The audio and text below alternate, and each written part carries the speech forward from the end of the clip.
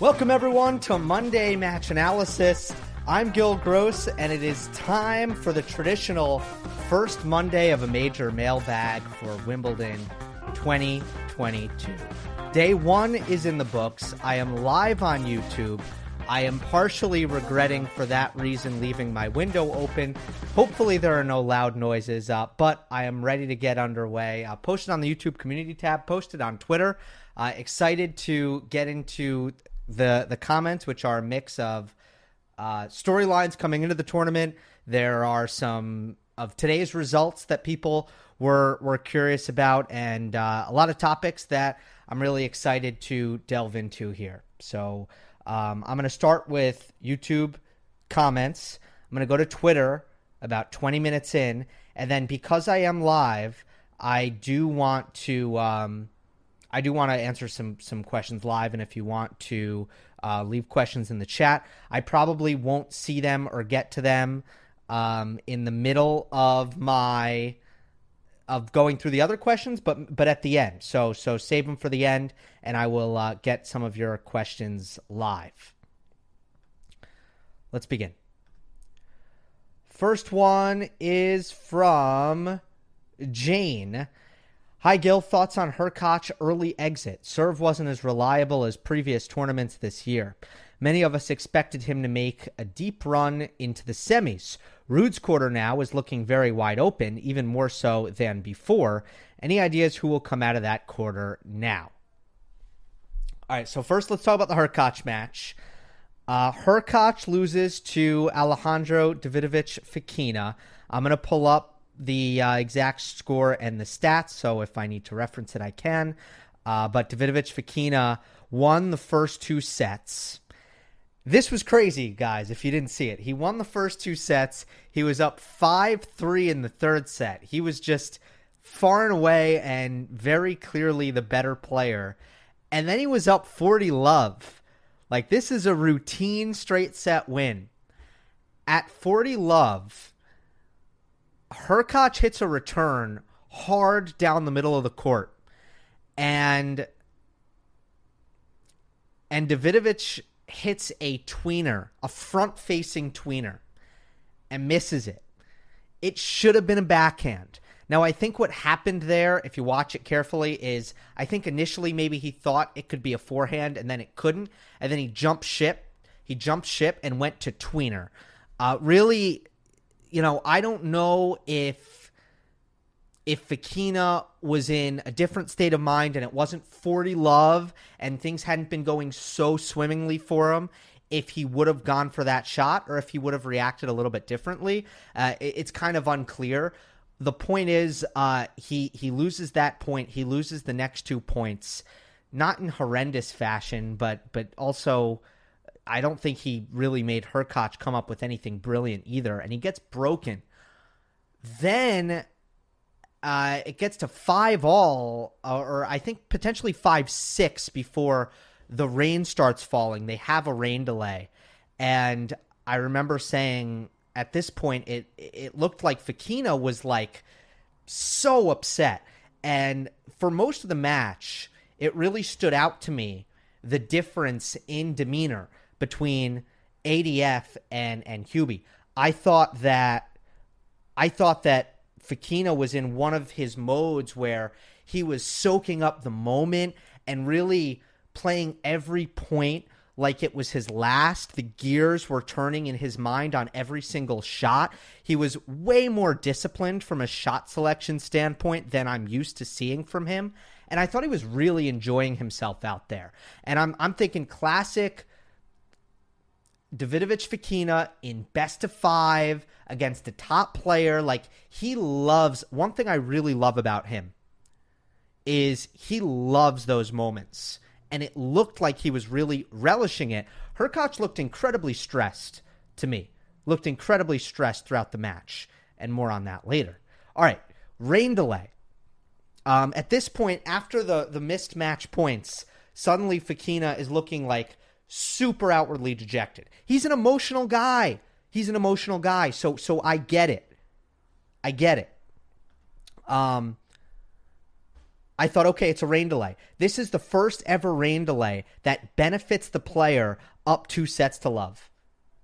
You never say that. Everybody always asks me all the time. It's a question posed. Oh, who did it benefit? Who did it benefit? Whoever's losing. That's who it's benefit. That's who it benefits. Whoever is losing. This was the exception. Fokina needed a break. Here's the thing. He came back, and I'll admit, when they first came on the court, I missed the end of the third set. So I don't know what happened there. But then I tuned in for the fourth, and I saw a lot of the fifth. ADF wasn't over it. He still wasn't over the match points loss. Now, I think, here's my take on the tweener. He was likely going to lose that point. Probably under a 50% chance he was winning the point, because Hurkacz did hit a good return, and it's not as if Fokina at 40 love made this clear point costing error. But I think the fact that he went for it in that spot psyched him out, and I think he started doing some self-loathing, which I think would have been natural, because you know what? He shouldn't have hit that shot. It shouldn't have been a front-facing tweener. And I don't think he forgave himself at any point, which is kind of unacceptable. I mean, you have a rain delay to regroup here. You're up 2-0. Turn the page. Like, you need to have some short-term memory loss if you are Alejandro Davidovich Fokina. And he didn't. Again, young player, emotional player, needs to improve in some of those areas. And he ends up losing the third set, losing the fourth set, down 5-3 in the fifth. Hurkacz is serving out the match in the fifth set. And the point that does stand out to me is, first of all, Hurkacz double faults. And then at 30-all, Hurkacz serves and volleys and hits a good drop volley. I mean, Fokina with a spectacular dig, a spectacular run, a spectacular dig. He ends up winning the break point. So Hurkacz serves for the match. Suddenly, Hubie gets broken. It goes to a tie break. Hurkacz goes up in the tie break. This is, by the way, a tie break to 10. And from 6-3 up in the breaker, Hurkacz is up 6-3. He was not good. He got very, very tight. He missed 2 backhands in the midcourt inside the baseline. Real easy backhands to attack that Hurkacz missed, and his feet didn't move. They got stuck from the nerves. And Hurkacz double faulted. And then on match point, Hurkacz missed a first ball backhand, which was another really, regulation backhand, which is jarring because usually it's the forehand. In fact, the forehand was the problem in the first set and the second set. Hurkacz was not good from up 6-3 in the tiebreak. He also was up 7-4. So he was in a winning position, and Davidovich Fokina comes back to win the match. All right. That is my kind of brief summation of the match. It is a mailbag. I got to keep it short. And by the way, I don't have the ability to do, it is kind of day one split attention. So I don't want to get into that much tactically. I will say that Fokina does deserve some credit here for figuring out some things when it comes to taking pace off the ball, forcing Hurkacz to generate, staying incredibly solid and consistent in sets 1 and 2, and then in crunch time towards the end of the fifth, and making Hurkacz generate and trusting his legs and his athleticism. My main knock on Davidovich Fokina is that he misses too much, mostly because of his shot selection. And I thought for large portions of the match, he was much, much better. By the way, one more point on Hurkacz's collapse from a winning position in the tiebreak. 0 for 5 on first serves. 0 for 5. Yikes. He was not making first serves in the clutch. He was not making plays in the clutch to win rally. I mean, it was a bit of a choke from Hurkacz, you must say. Now, I still think, to turn it into a slight positive for Hubie before we look at the draw, I still think that he's having a better 2022 than 2021, even after this. I know that he made the semifinal at Wimbledon last year. I don't care. I think he's an improved I think this season is an improved season. He's showing much better consistency. I know I said that in the power rankings. I will say it again. I just want to say I stand by that. However, there are some issues at majors for Hurkacz. If you look at actually the larger body of work, the run to the semifinals at Wimbledon, like that was kind of it for Hurkacz. Other than that, he has really struggled in best of 5 relative to what he's done in the Masters 1000s tournaments. And I will just pull up the records here. Best of 5, Hurkacz is 16-20 in his career now. He's 43-25 at Masters. So that's like a 44% win percentage versus a 63% win percentage. Pretty significant. What's going on here? Because I'm looking at Tennis Abstract right now, and it says his Grand Slam record is 16-17. So maybe best of 5 includes some Davis Cup. So let me amend that. 16-17 for Hurkacz's record at the Slams versus 43-25 at the Masters. All right, let's look at this section of the draw, shall we? Because it is true that this is Ruud's section.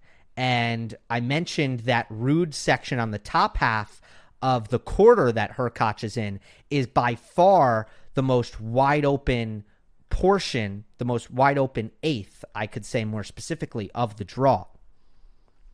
So let's take a look. Now the Hurkacz section, I still think a lot of the section. I think that Norrie and Dimitrov in particular are pretty solid in this eighth as the other seeded players. There's also Tommy Paul as the number 30 seed. And then a couple of unseeded players who I really like. Yuri Vesely is someone who routinely throughout his career has made round 3s at Wimbledon. He's a tall, big serving lefty who's excellent at He responds very well to pace, I'll say, and he's got a good aggressive game. Then you have another lefty in Adrian Mannarino who had to go 5 sets today against Max Purcell. Max Purcell is an Aussie who qualified very comfortable on the grass. I'm not ringing alarm bells by Mannarino having to go 5 in that match, but not a really ideal way to start the tournament. But he was my dark horse in that section. So 2 unseeded players I really like in Mannarino and Vesely. I like Cam Norrie, and I like Dimitrov here as well. Who is my pick now to make the semifinal? That's the interesting one, because I have Tiafoe coming out of the Ruud area, and I would have to now pick Grigor Dimitrov. I mean, I didn't see that coming. It feels a little strange. It feels a little less strange than picking Tiafoe to make what would be his maiden major semifinal. Just real quick, I do want to check the Dimitrov-Norrie head-to-head. It's something that I haven't checked, so I'm going to pull that up before I move on to the next question in the mailbag, as I know I've spent a lot of time on this one. But, I think something's going on. Tennis Abstract is down, and that's like a major resource that I use all the time. So now I have to go to the ATP website, and now I need to look at it over there. Yeah, I feel without some of my weapons today, guys, because Wimbledon is an IBM tournament, so I don't have as many stats as I do for Roland Garros and Australian Open, which are Infosys tournaments, and I don't have Tennis Abstract today.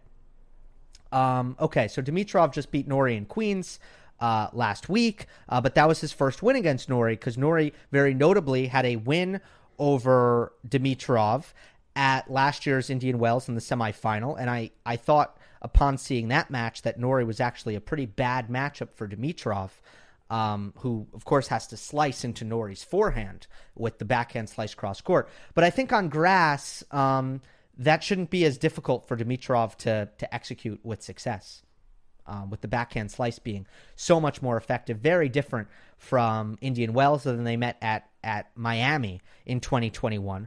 Not the week after, right? Because it was separated in the calendar, and Norrie also won that one 7-5, 7-5. So, yeah, I guess Grigor Dimitrov is now my pick to get out of that section of the draw. Wild. Incredible stuff, ladies and gentlemen. All right, let's move on.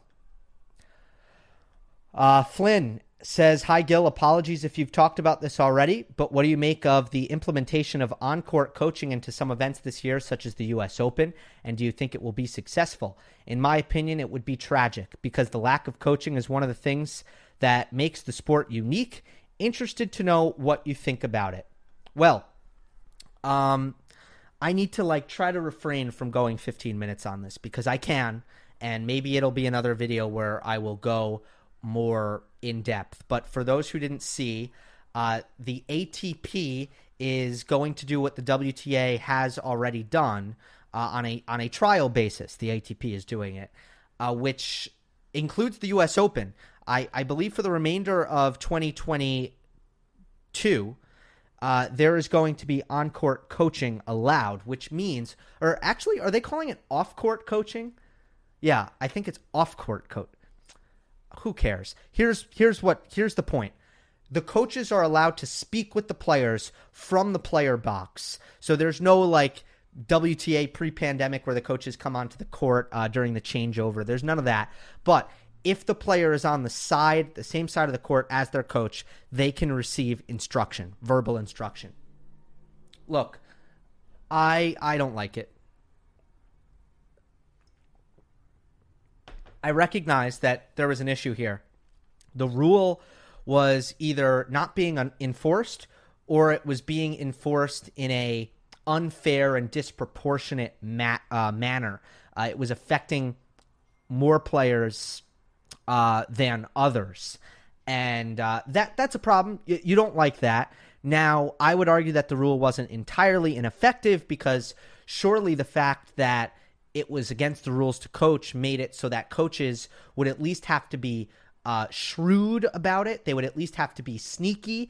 And that, I think, as a result, makes communication limited.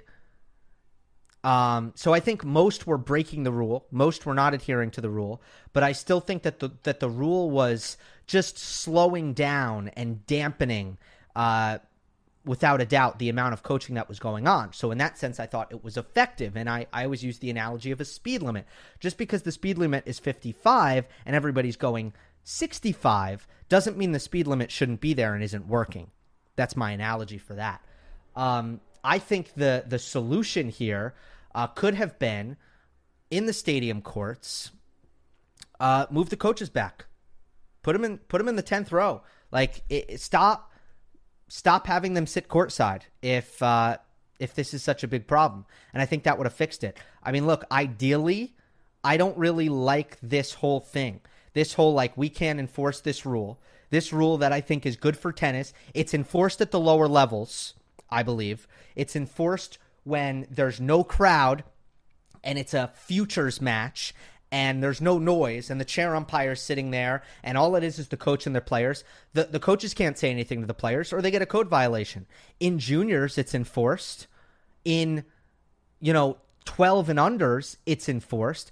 My ideal sense of tennis, and part of the reason I fell in love with the sport, I feel that it's rewarding to play, I think it's good for kids to play, is because you have to figure it out, and I don't want that to go away. So I'm not happy about this.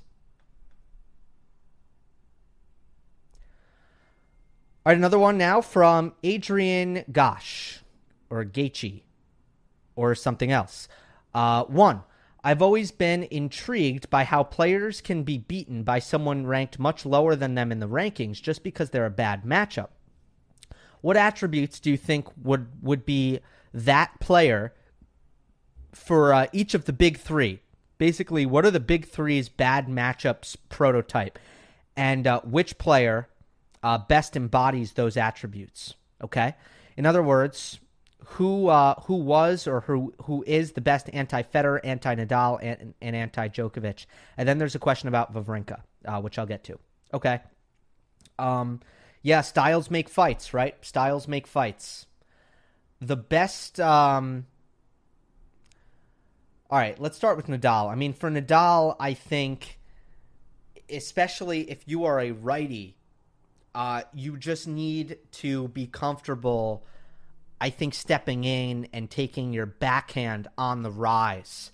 I think that's a major key. You need to be able to hug the baseline, and you need to be able to make Nadal feel uncomfortable to a point where his cross-court forehand is can't land short, and if it does land short, it's going to be punished. And those are the players who I feel observationally give Nadal the most trouble. I think the most famous anti-Nadal is Nikolai Davydenko, who had a very positive head-to-head against Rafa, and Davydenko is someone who really did a fantastic job of taking the ball early on the rise, and I just think Nadal's heavy spin didn't bother Davydenko much at all. He was able to take the ball early and take time away from Rafa and just suffocate him and punish him whenever the ball drops short. Sometimes Nadal's heavy topspin is not good for depth, and some players can take advantage of that. Anti-Federer, man, I think anti-Federer, I don't think it's quite as clear. Not quite as clear. I think you must attack. You must be able to hit hard into his backhand wing. You could easily say like a lefty who's going to attack his high backhand. I can't really think of a guy who did that other than Nadal, so that's not really my answer there. I'll say like an Andrei Rublev type, someone who is excellent. It's funny though, Federer just destroyed David Ferrer, who I think is similar. A player who really goes hard at the righty backhand and tries to put them in jail on that side. I don't think it's that clear for Federer who the anti-Federer or what the anti-Federer is. He's been good against big servers. I know that he's not the returner that Nadal or Djokovic is, but he's been good against big servers. Can he be grinded down? Are grinders good against him? I'm not sure that that's the case, so nothing really comes to mind. And similarly for anti-Djokovic, the only thing I'll say about the anti-Djokovic players, I would say, really big hitters who play behind the baseline, far behind the baseline. I think those are the best players against Djokovic. Players who bring a lot of power and aren't bothered by Djokovic's depth. I'm kind of thinking of like a Timur of Wawrinka. But here's what I mostly want to say about this question. There is no type of lower ranked player, very much lower ranked player, inferior player, that actually consistently gives any of them trouble. That is why their consistency at the majors, Federer's quarterfinal streak, I mean, I don't memorize what it was, but it was impeccable. I was looking actually recently, and Djokovic hasn't lost a match point before the quarterfinal. You have the U.S. Open default, you have the injury that he suffered against Wawrinka, but Djokovic hasn't lost a match point before the quarterfinal since, I believe, 2017. Might be 2016. It's been a long time since Djokovic has lost a match point before a quarterfinal. For Nadal, it's been a very, very long time. I think it's been not since 2015, potentially, and I'm going to check this for Nadal. Let me check this real quick. And that is specifically because these are players who are well-rounded enough that they aren't really... usually there's no matchup that exists that's so bad that they might have more trouble against a bad matchup, but normally they won't lose to a player ranked far below them. For Nadal, it hasn't been since Wimbledon round 4 in 2017. So that's the Mueller loss. And then in 2016, when he was really struggling, that he lost before the quarterfinal at all three majors that he played. Anyway, so 18, 19, 20, 21, two majors down in 22. We're going on 5 years since Nadal has lost before the quarterfinal and Djokovic has lost a match point before the quarterfinal. Okay? Incredible. Okay, ask me the Wawrinka question another time because I'm going to have to keep it moving here.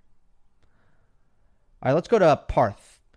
Hi, Gil. I would like to know if you do YouTube full time and also, or are you also into tennis journalism?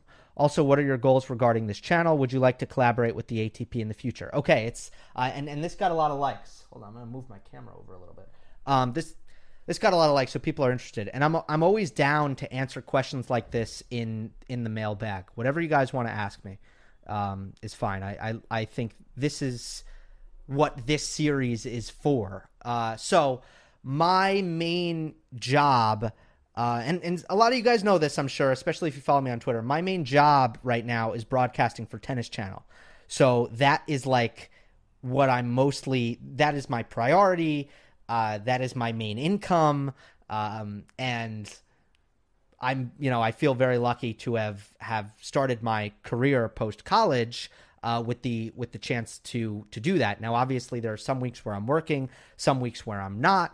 I've been doing a lot of T2 recently, which is Tennis Channel's new network on Samsung TV. So that's why sometimes you don't actually hear me on Tennis Channel proper, but I'm still actually working and commentating on tennis. So I'm very, very happy with that, and I hope I'm doing that for a very long time.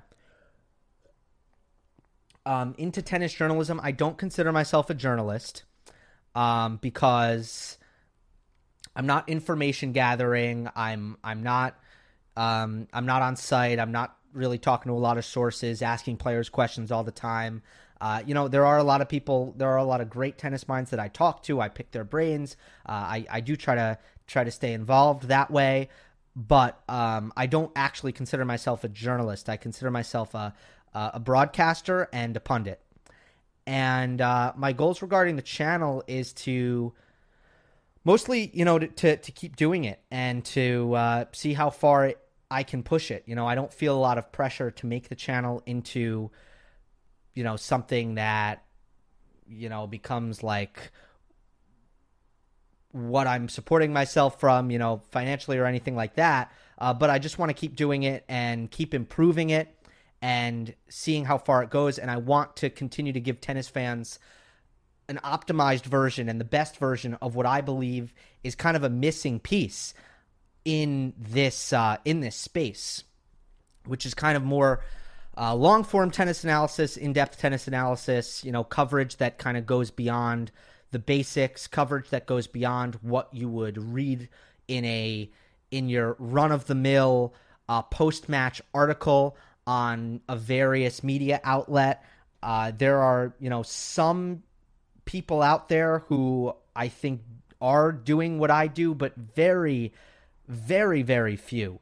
And one of them who does an excellent job, Matthew Willis, with the racket, he's actually just discontinued. I don't know if that's going to be forever or just temporary, but he stopped doing it. So there's very few of this, and I do think that a sport needs punditry. I think that's very important. Punditry and analysis. I think fans need to engage with the sport in that way to, think about, build storylines and think about the sport in new ways. And I just think it's important. So that's why I want to keep doing it. And, my broadcasting career, I'd love to do other sports as well. So that's something that's a personal goal. I do want to get into some other sports, and I love the art of play-by-play, the craft of that, and various other, sports broadcasting ventures outside of tennis. But right now I'm very happy with Tennis Channel, and when I'm not busy with Tennis Channel, I'm doing this. So that's my story right now. Question here from Grisha. Hey, Gil. My question isn't really relevant to Wimbledon, but I'll ask anyway. I see a lot of people attributing Medvedev's recent struggles to mental scarring from the AO loss to Rafa, and I remember seeing a lot of the same things said about Tsitsipas in the second half of last year after he lost the RG final to Djokovic. What is your opinion on this? Do you think there are cases where one loss can completely derail a player's season? And do you think that is what is happening with Daniil? Personally, I think there are plenty of other reasons for him to have been subpar so far this season. His short off season, his hernia surgery, plus the emotional pressure of the Wimbledon ban. So I'm not sure the Nadal loss had much to do with it. Great question. I tend to agree with you, Grisha. I would add, in your list, and I think it's a good list. Short off season, I was concerned about coming in. Very concerned about it. It was 3 weeks long. That's not enough. Hernia surgery, obviously that's an issue. Becoming number one, the being Russian right now, which is a lot better than being Ukrainian. I mean, you don't want to frame. You want to be careful not to frame this as kind of like Russia's a victim here, because they're not. But it's a reality that is something that's out of Medvedev's control. That things like the Wimbledon ban take away his motivation to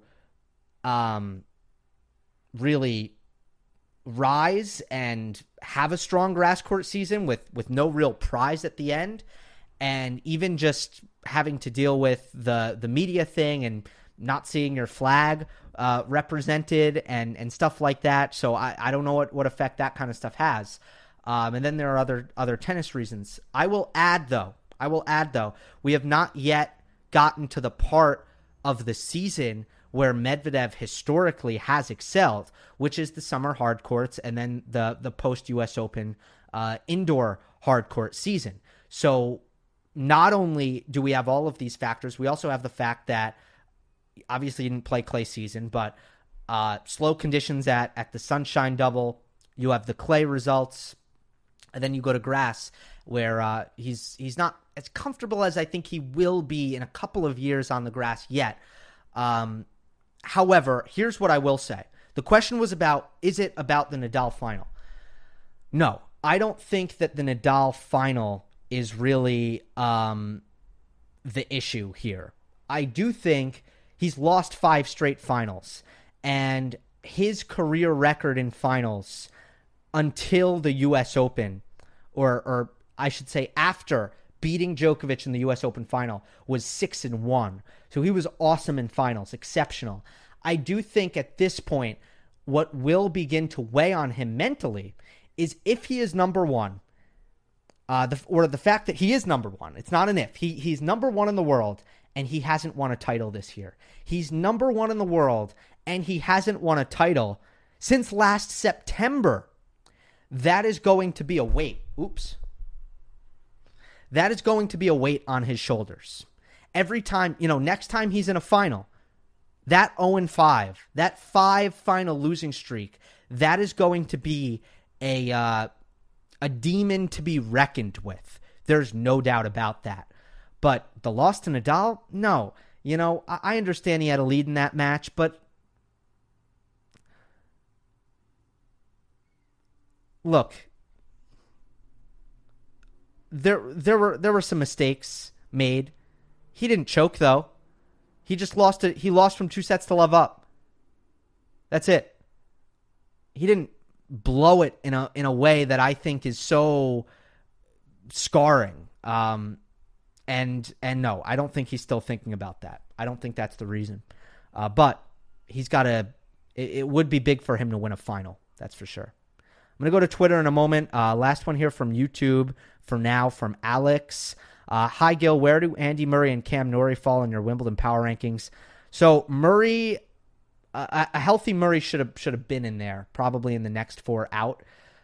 And Norrie would probably be like 15, like just missing it. So those 2 guys would be just outside of the power rankings that you guys saw. And I probably should have had Murray in there, realistically, given, coming back and making the final of Stuttgart and the Wimbledon pedigree. He probably should have been in there.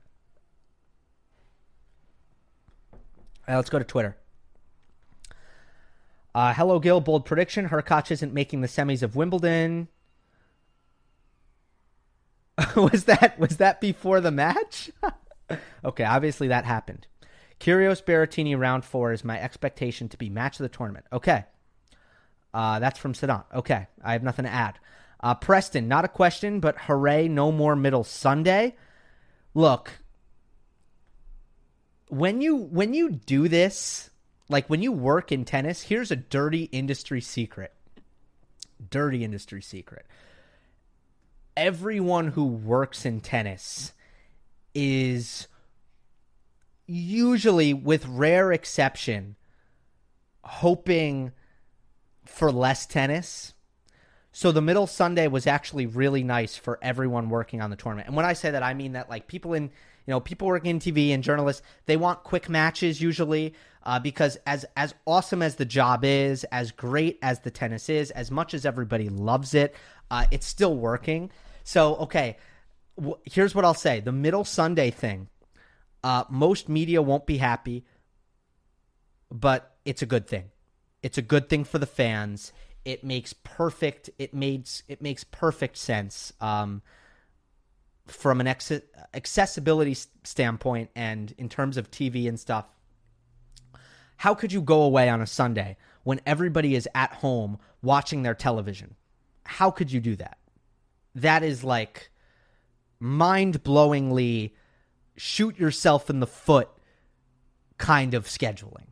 And I know the reasons for it and the tradition behind it, and I respect all that, but middle Sunday, gone, 100% a good thing. Hi, Gil. Thoughts on Cam Norrie in this year's Wimbledon? Can he finally break the third-round curse and get into the fourth-round stage? Looking at Casper Ruud's recent big Grand Slam breakthrough, it's definitely not out of the question for Cam to have a successful run. Taylor Fritz in Australia, Ruud at Roland Garros, Norrie at Wimbledon.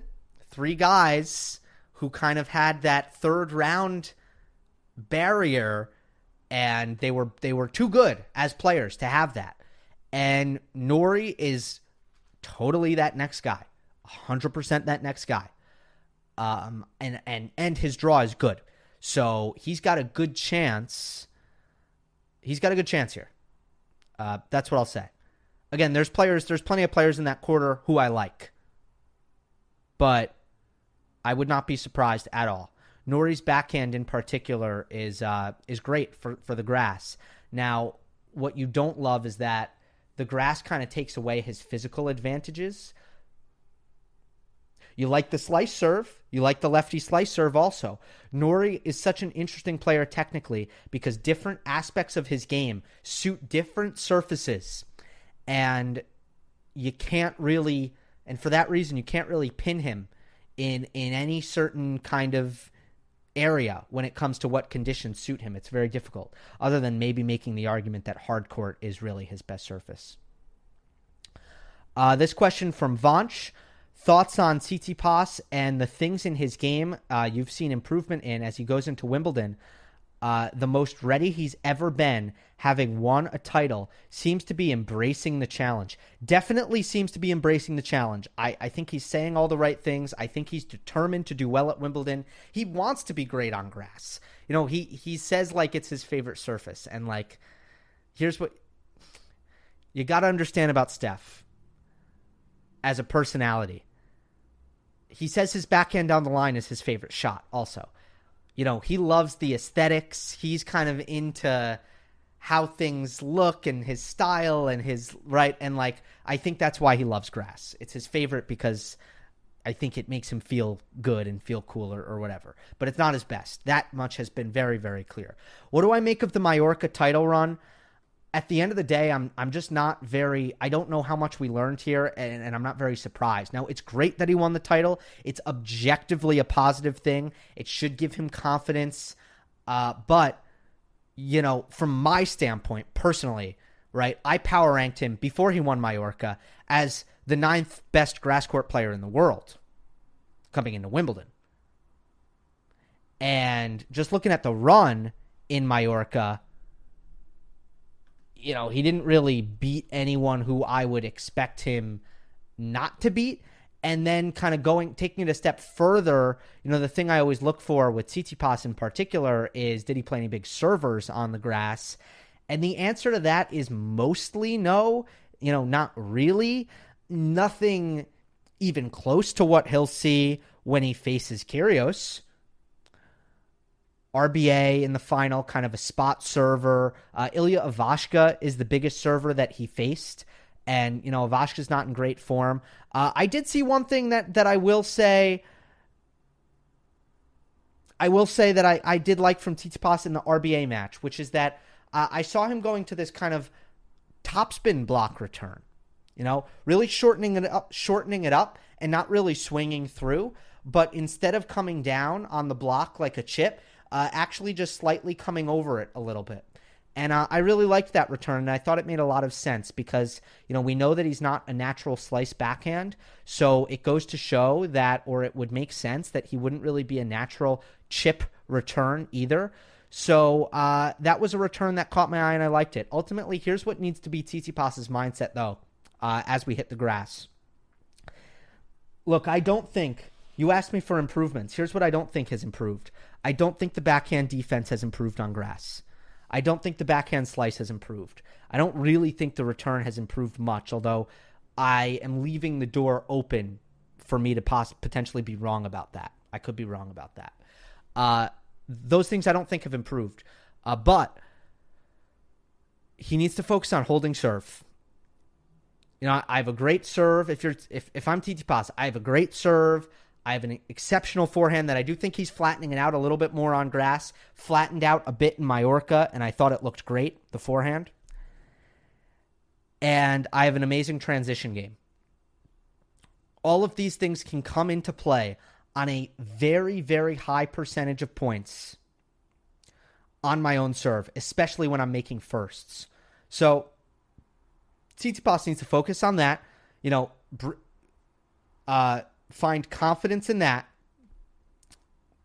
And there's going to be a lot of tight moments and close matches if he's able to hold serve.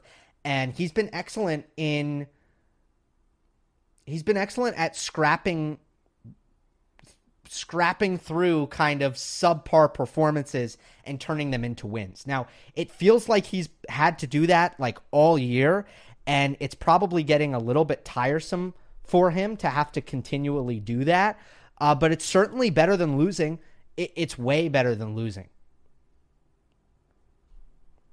Bautista Agut, that got pretty complicated. Up a set and a break.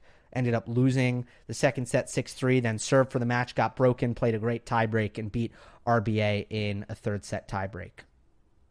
Also went 3 sets against Giron in the quarterfinal, but took care of Benjamin Bonzi and Ilya Ivashka in straight sets. That was his run in Mallorca. That's all I got on that, I think. I will kind of throw out the disclaimer that I did not watch that much last week, as I was in New York for the first time in a very long time, and I was focused on friends and family. I'm from New York, for those who don't know, but I'm in LA now. Hi, Gil. This is the first year Federer has not made the main draw this century. What's your best memory of Federer on grass? My best memory, can I best memory, does that mean it's a good memory for him? My best memory of Federer on grass is the 2008 Wimbledon final. That's my best memory of Nadal on grass, too. That's just an amazing memory for me, personally. But hey, 2019 was also an incredible memory. I was in Venice, Italy, okay, at the time. And if you know anything about like Venice and I think Italy in general, it's very hard to find a television at a, when you're out. And I didn't, instead of watching like in my hotel room at the time, I actually found like the only Irish pub in Venice. And I was watching it there. So, and that was obviously an incredible match with so much to remember. But if you're going to say a win,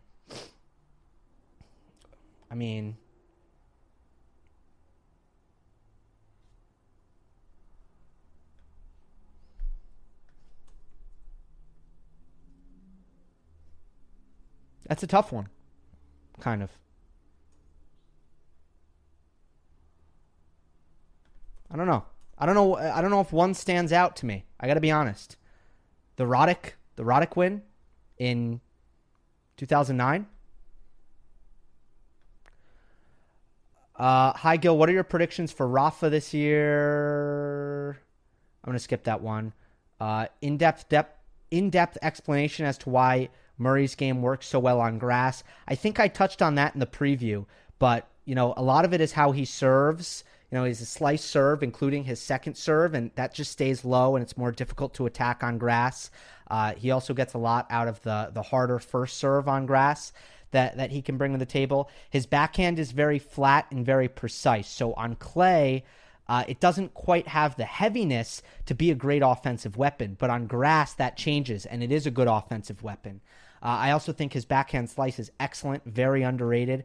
And lastly, he's a fantastic returner. He does a tremendous job against the biggest serves in the world of getting many back in play. He's able to keep the returns low and difficult to attack, very similar to Federer at his best as a returner on grass in the way that he does that stylistically. So that's my short answer. Nadal, all 4 slams. I answered that last time. Higher ceiling between Brooksby and Rune. Rune is so much more textbook when it comes to all of his technique and the way he goes about things. So I'll say Rune, where Brooksby's more of a I'm kind of losing the word that I'm looking for here. I'll just go with question mark wild card, but it's more of it's very intriguing. I don't know how good Brooksby's going to get. He's really struggling right now, but I am a believer in things that he was doing when he was winning. I think it was incredibly legitimate how difficult he was to beat at that time. So I'm a believer in Jenson Brooksby, but definitely Rune is my answer to that question, no doubt.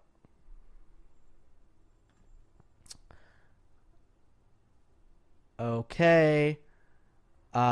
Different line calling systems in place for the slams. On Tool here says, as something so basic and critical in the sport, shouldn't they be consistent throughout? Well, it's difficult to be consistent throughout because Hawkeye is not approved on clay for a competition. So already you have that inconsistency. Australian Open, U.S. Open, and Wimbledon, they can get on the same page, and I hope they do, but right now we're kind of in a transitionary point in this whole thing, and part of that is pandemic-related when they were trying to take personnel off the court, at the U.S. Open especially, and that is the first time we saw live ELC, and the sport needs to figure out. I do think that the bodies need to figure out how they want to move forward here. And yeah, it's tough. I don't have a really strong opinion on what it should be, to be honest.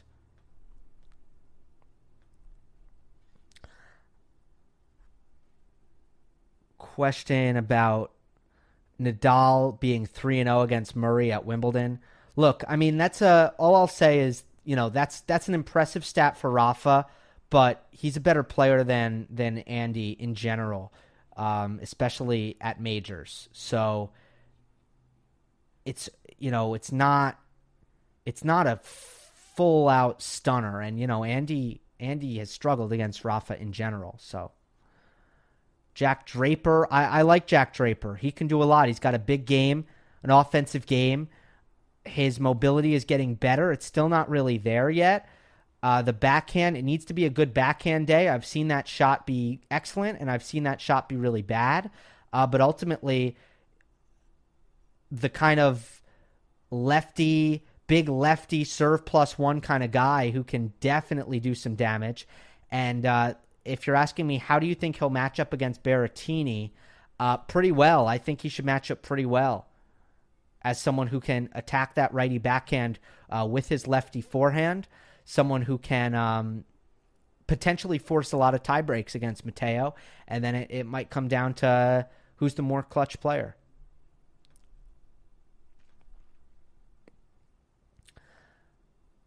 Why doesn't Ruud do well on grass? His game has many similarities to Berrettini, whose best surface may be grass, or even FAA. Is it because his serve isn't at the cheat code level? Good question. And I think the reason you think that Ruud is similar to Berrettini and FAA is because of their strengths, right? That serve +1 strength. And you're not wrong about that. I agree with you about that. I think the biggest difference is Ruud's forehand and how it comes off. Yes, his first serve isn't quite at the level of those two, especially not Berrettini. It's just topspin is such a big part of what makes Ruud's forehand difficult to deal with. And that heavy topspin forehand, it just, the grass doesn't help it. The grass doesn't take to topspin like Ruud needs it to. And the thing is with Ruud is he does not have another way of hitting his forehand, really. He just doesn't hit it flat. Where FAA, even though there's a lot of topspin on FAA's forehand, he hits it on a line, okay? It's a laser. He hits it very straight. Ruud hits with shape. Ruud hits with arc. It's a different level of topspin. There's less pace on it. And Berrettini is the same thing. Berrettini gets plenty of RPM on his forehand, but it's combined with big-time MPH. Lots of speed. So, yeah, those are the main things. But also, by the way, FAA is a better returner than Ruud on a fast court. A much better returner. That's a big deal on a grass court. Oops. How important are grass tune-ups for Wimbledon? Swiatek and Alcaraz are notable players who skipped them this year. I don't think they're that important, especially if you're experienced on the grass. I really support Carlos Alcaraz's approach to playing as light a schedule as possible, and Swiatek as well. I always support players who do that. I don't know that there's a lot of players who I think don't play enough, other than Serena in recent years, who I think hasn't really played enough. But in general, I think you can play. I think a lot of players are playing too much. I think very few players are not playing enough.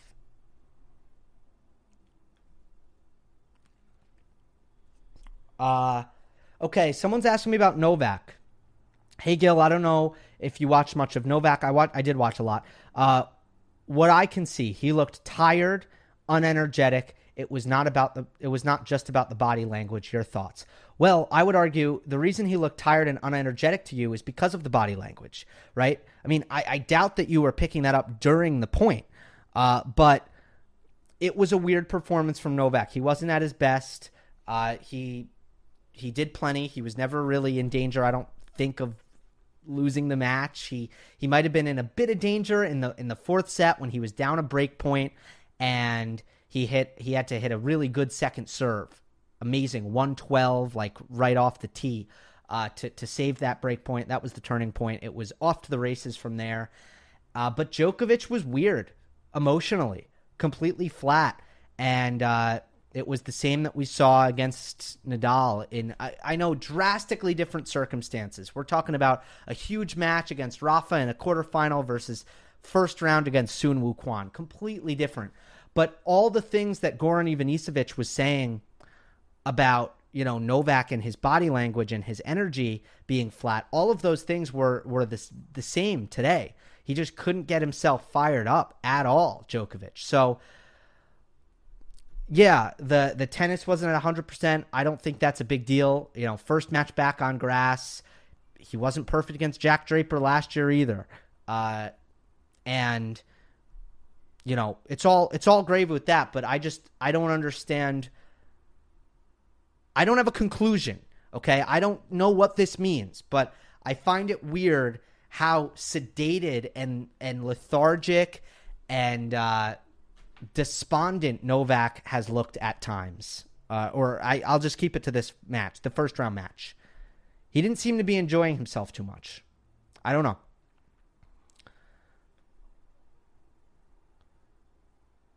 When we go into a replay, why is there an applause? That's a rhythmic clap. A rhythmic clap. It's not a recording. It's real. Why do you think Djokovic has not yet fixed his overhead? It can't be too hard, can it? I'd be willing to bet that is a mental thing, and that's why he hasn't fixed it. I bet if we watched Novak in practice, his overhead would be totally fine. Because Yeah, I don't think he has any bad habits on it, technique-wise. His bad habit is that he decelerates. That's why he misses. He decelerates on it.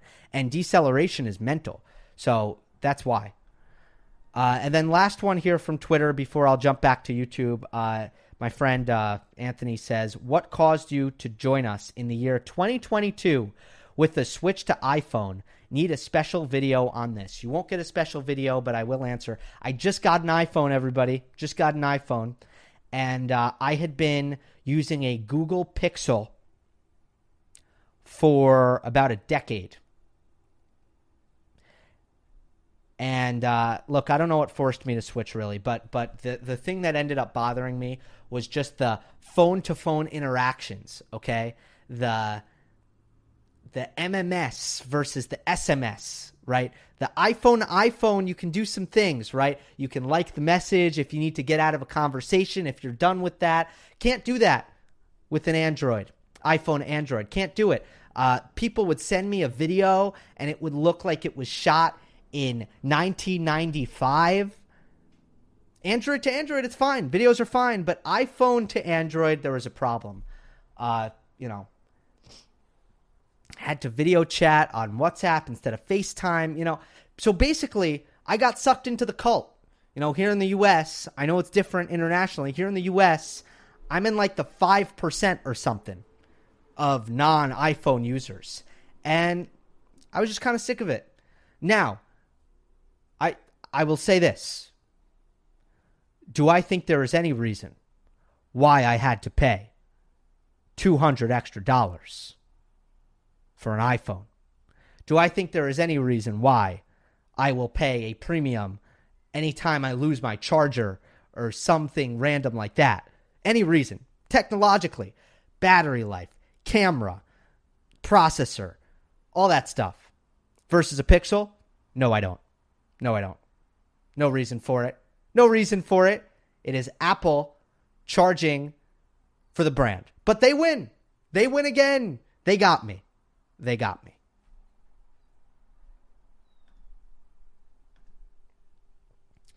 Couple more here from YouTube. Then I will take some of your live questions.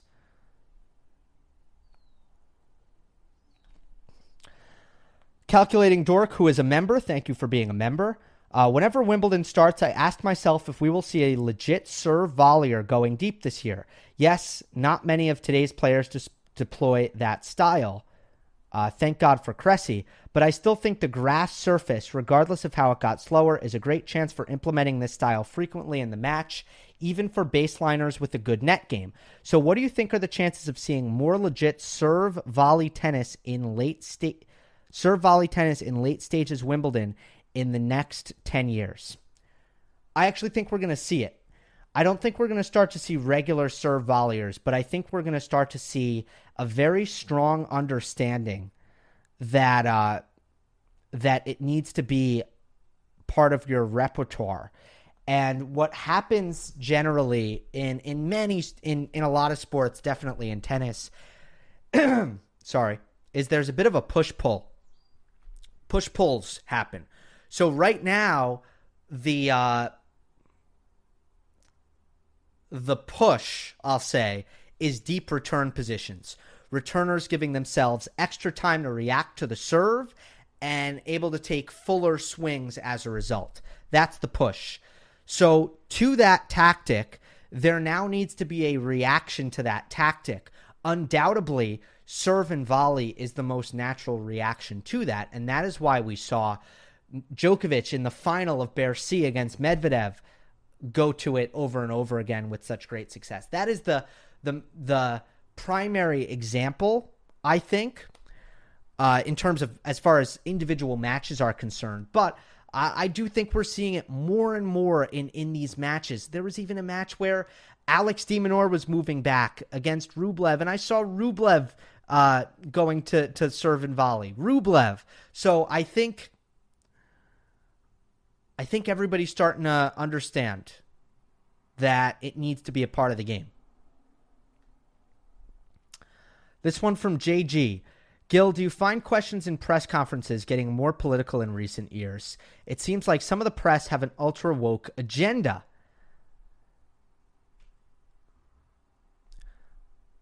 So you don't cite you're not citing a specific question, which would make this obviously a lot easier for me to answer this comment. But I don't think that any reporters at press conferences are asking questions about politics that is not directly affecting or relating to tennis. I have not seen that. So the day that we get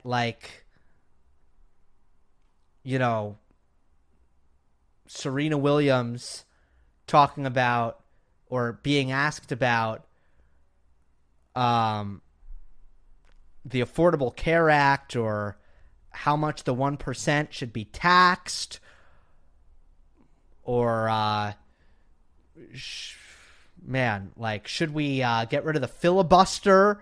Okay, all that boring stuff. No, it's not boring. I'm just joking. Politics is very interesting. But, as soon as we start seeing players be asked about that, that something's wrong.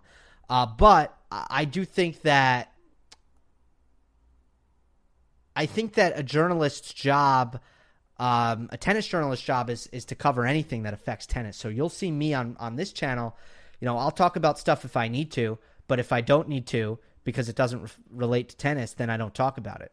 When it relates to political matters, you could try if anyone was curious about my thoughts, you could try asking in a mailbag, and I might choose to answer it. I might not. It really depends on the topic. But in general, I don't think that anyone in tennis media is really needlessly bringing politics into anything here. I just think that sometimes in an international sport, these things intersect. They intersect very blatantly and clearly. For example, most recently, you have Australian politics coming into play in a big time way with Djokovic's immigration status, and ultimately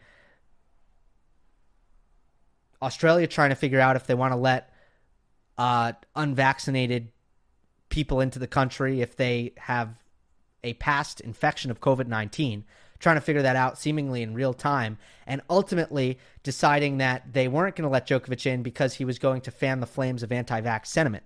So that's politics affecting tennis. It happens. It's a reality. And when that happens, I think it's important that tennis media is equipped to cover that stuff intelligently. That's the most important thing. You got to cover it intelligently, but you do have to cover it. And you got to ask players about it. From Marco. Hi, Gil. Thank you for this space dedicated to us, and I wanted to congratulate you for the work you're doing. Thank you very much.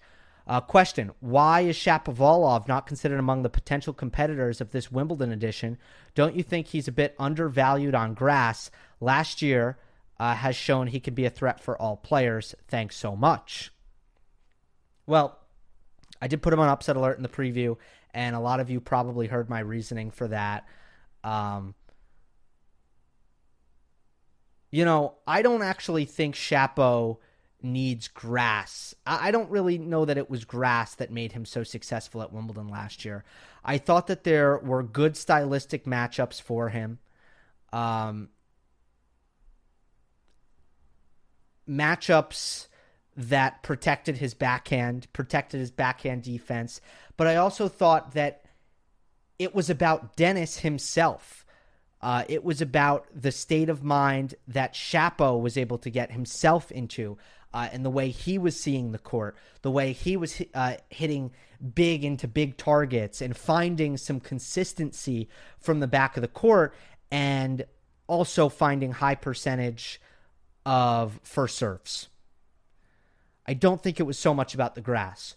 Right now, Dennis seems mentally fragile to me, and it seems like he doesn't have a lot of confidence.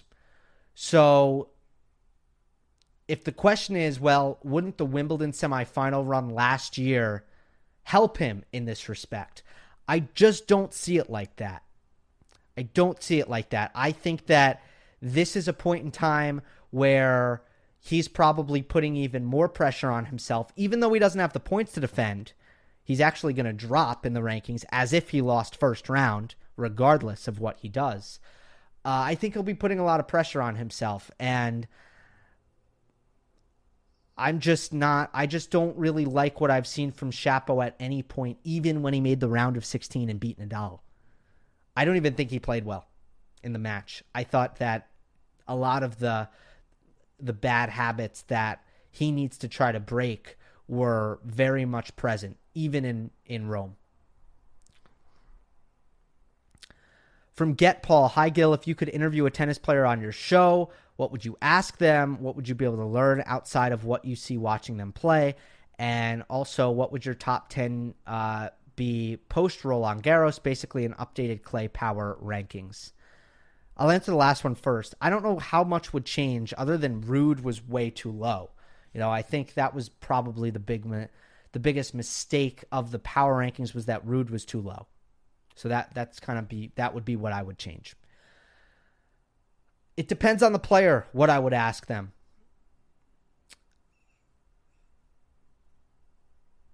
I'm trying to think of how I could answer this question in a way that is good and entertaining.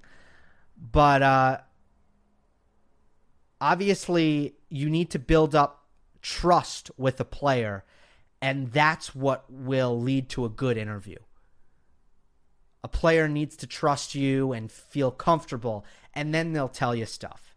But unless that happens, this is what's so hard. This is what's so valuable about someone like Ariel Helwani in the sport of MMA.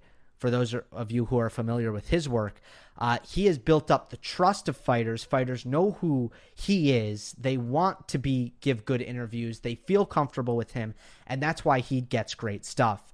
I can ask great questions about tactics in a match. I can ask great questions about how are you feeling at this point in time, and what went into the decision to do this in your scheduling, or make this decision about your coaching, or how does this physio help you, and what did your off season look like? I can ask all these questions, but I may or may not get the answer that I'm looking for depending on how comfortable a player is with me. Last one here. It is from Ilfat. New subscriber. Let's go. Just want to say that your content is really good. The best I've seen about tennis. That's awesome. Appreciate the kind words. I've always supported Rafa because of his fighting spirit, resolve, and it's a pleasure to see that someone is that passionate about what they do. But from next generation, I can't really find anyone with the same attributes, so I'm not really sure how I can continue watching tennis after Rafa's retirement. Or maybe I'm missing someone. Who do you think possesses the same character traits as Rafa does? Yeah, the big kind of conundrum for many Big Three fans of who's next as these three approach the end of their careers. I will say this. It sounds like the biggest thing that draws you to Rafa is how he goes about his business. You mentioned his passion for what they do. You mentioned his fighting spirit, his resolve. Look, everybody tries to take that from Rafa Nadal. I think most players, they look to implement that. They want to be that. Very few can. I'm not going to tell you who to root for, but Carlos Alcaraz does a darn good job of taking Rafa's on-court, especially young Rafa, taking what Rafa has done on court and professionally going, how to manage a tennis match and how to behave on a tennis court and how to treat the sport. Alcaraz has really, I think, done a good job of modeling himself after Rafa in that aspect. And I don't know. I would be curious to know, what do you think of Carlos Alcaraz? Now, if you're a Djokovic fan, if you're a Federer fan, there might be other things that draw you to Alcaraz, but not that part of it, right? Where I think that there are other players who might resemble Novak or Roger a little bit more. But I'll end on this. Answering this question, going to be hard. Going to be hard. If that's the mentality, if the mentality is to find someone the same as Rafa, find someone the same as Novak, the same as Fed, well, that's going to be impossible. But even if you're trying to find someone similar, that might not be the best way of going about finding a new player to root for. And it probably has to happen naturally. There's no kind of way to go about it other than seeing what clicks. I'd say that's it. All right. I want to take a short bit of time to go to the live chat. I do see that Racket Talk here gave me a super chat, so I want to go to that first, and I will continue to scroll to see if anybody was kind enough to leave a donation. But if you have questions, do type them here. Hi, Gil. Do you think Djokovic might fall victim to Nadal here, similar to Fed in 2008, because of too much clay court losses? Oh, I see what you're saying. You're saying mentally, will it affect Djokovic that he lost? Okay, so obviously in 2008, Nadal destroyed Federer at Roland Garros. I think to an extent that affected the subsequent Wimbledon final. I don't know. I think Djokovic has experienced, as funny as this sounds, he's experienced enough losses to Nadal on clay that it probably won't have an enormous effect if they do meet on grass. I think Novak should be able to kind of turn the page and be confident that he'll get him back at Wimbledon. Now, I think the same is so for Nadal's confidence level. I think they know it's kind of, look, they've played so many times that these individual matchups, I don't think the head-to-head is so much so on a balance, on a string like that, where the confidence level or the mental edge can kind of swing back and forth so easily or so quickly. And I don't think the head-to-head is in a place where that is happening. I think both players feel like they can beat each other, and that is probably going to be the perpetual state of the head-to-head for the foreseeable future, in my estimation.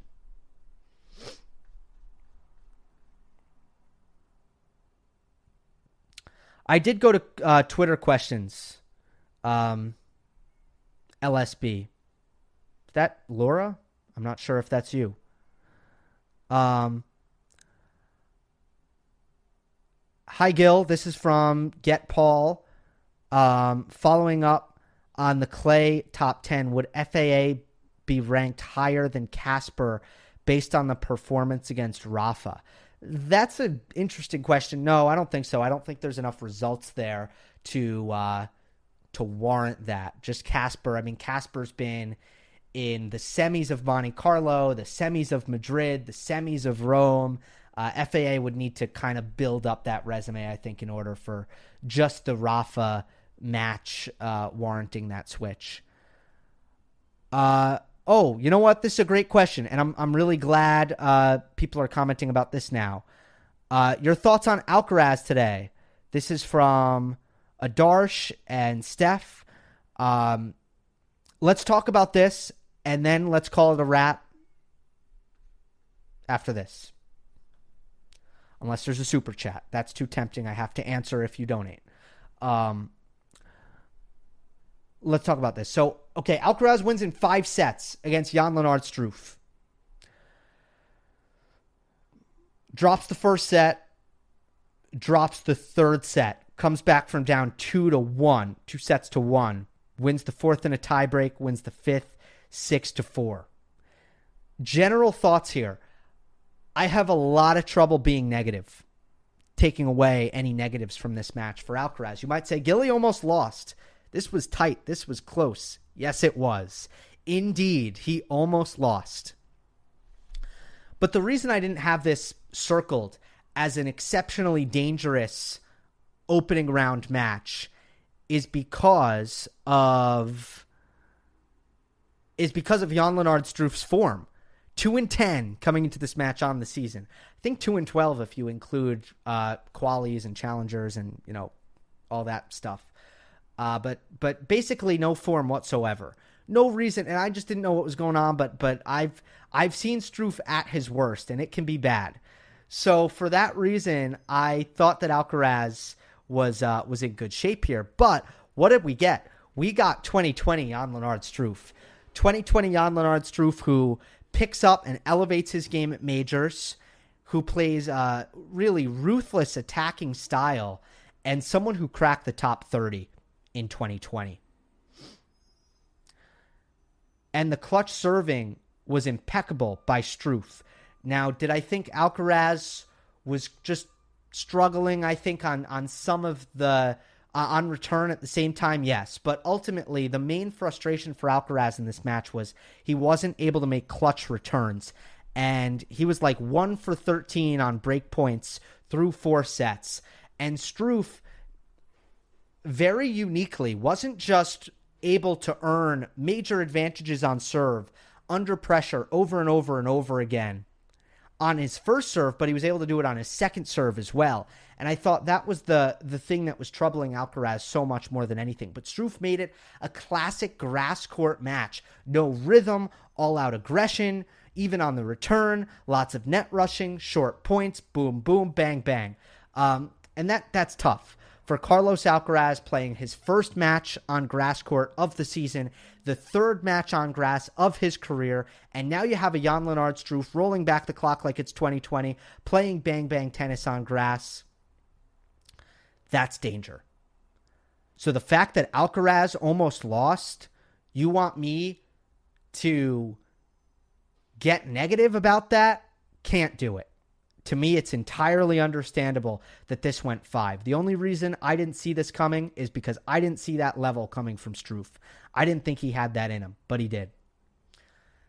The main takeaway for Alcaraz, though, technically speaking, is that he really ramped up the serve. Did a great job on serve. Ended up ditching the kick serve, which he used as a primary first serve over the course of the clay court season, and it was effective, in favor of the flat serve, and hit a career-high 30 aces, beat his previous high of 12. Now, granted, not a lot of 5-set matches on fast surfaces, but still, almost tripled his previous career high.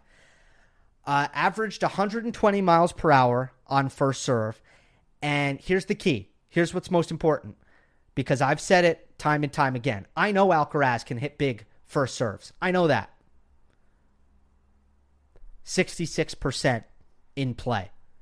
That was my question mark. That is what I was unsure about. Can you hit the flat serve and make a decent percentage and hit your spots? And I thought Alcaraz was much improved here. There were some misses that were alarming, because they weren't close. But other than that, I thought that he really met the challenge from a serving standpoint.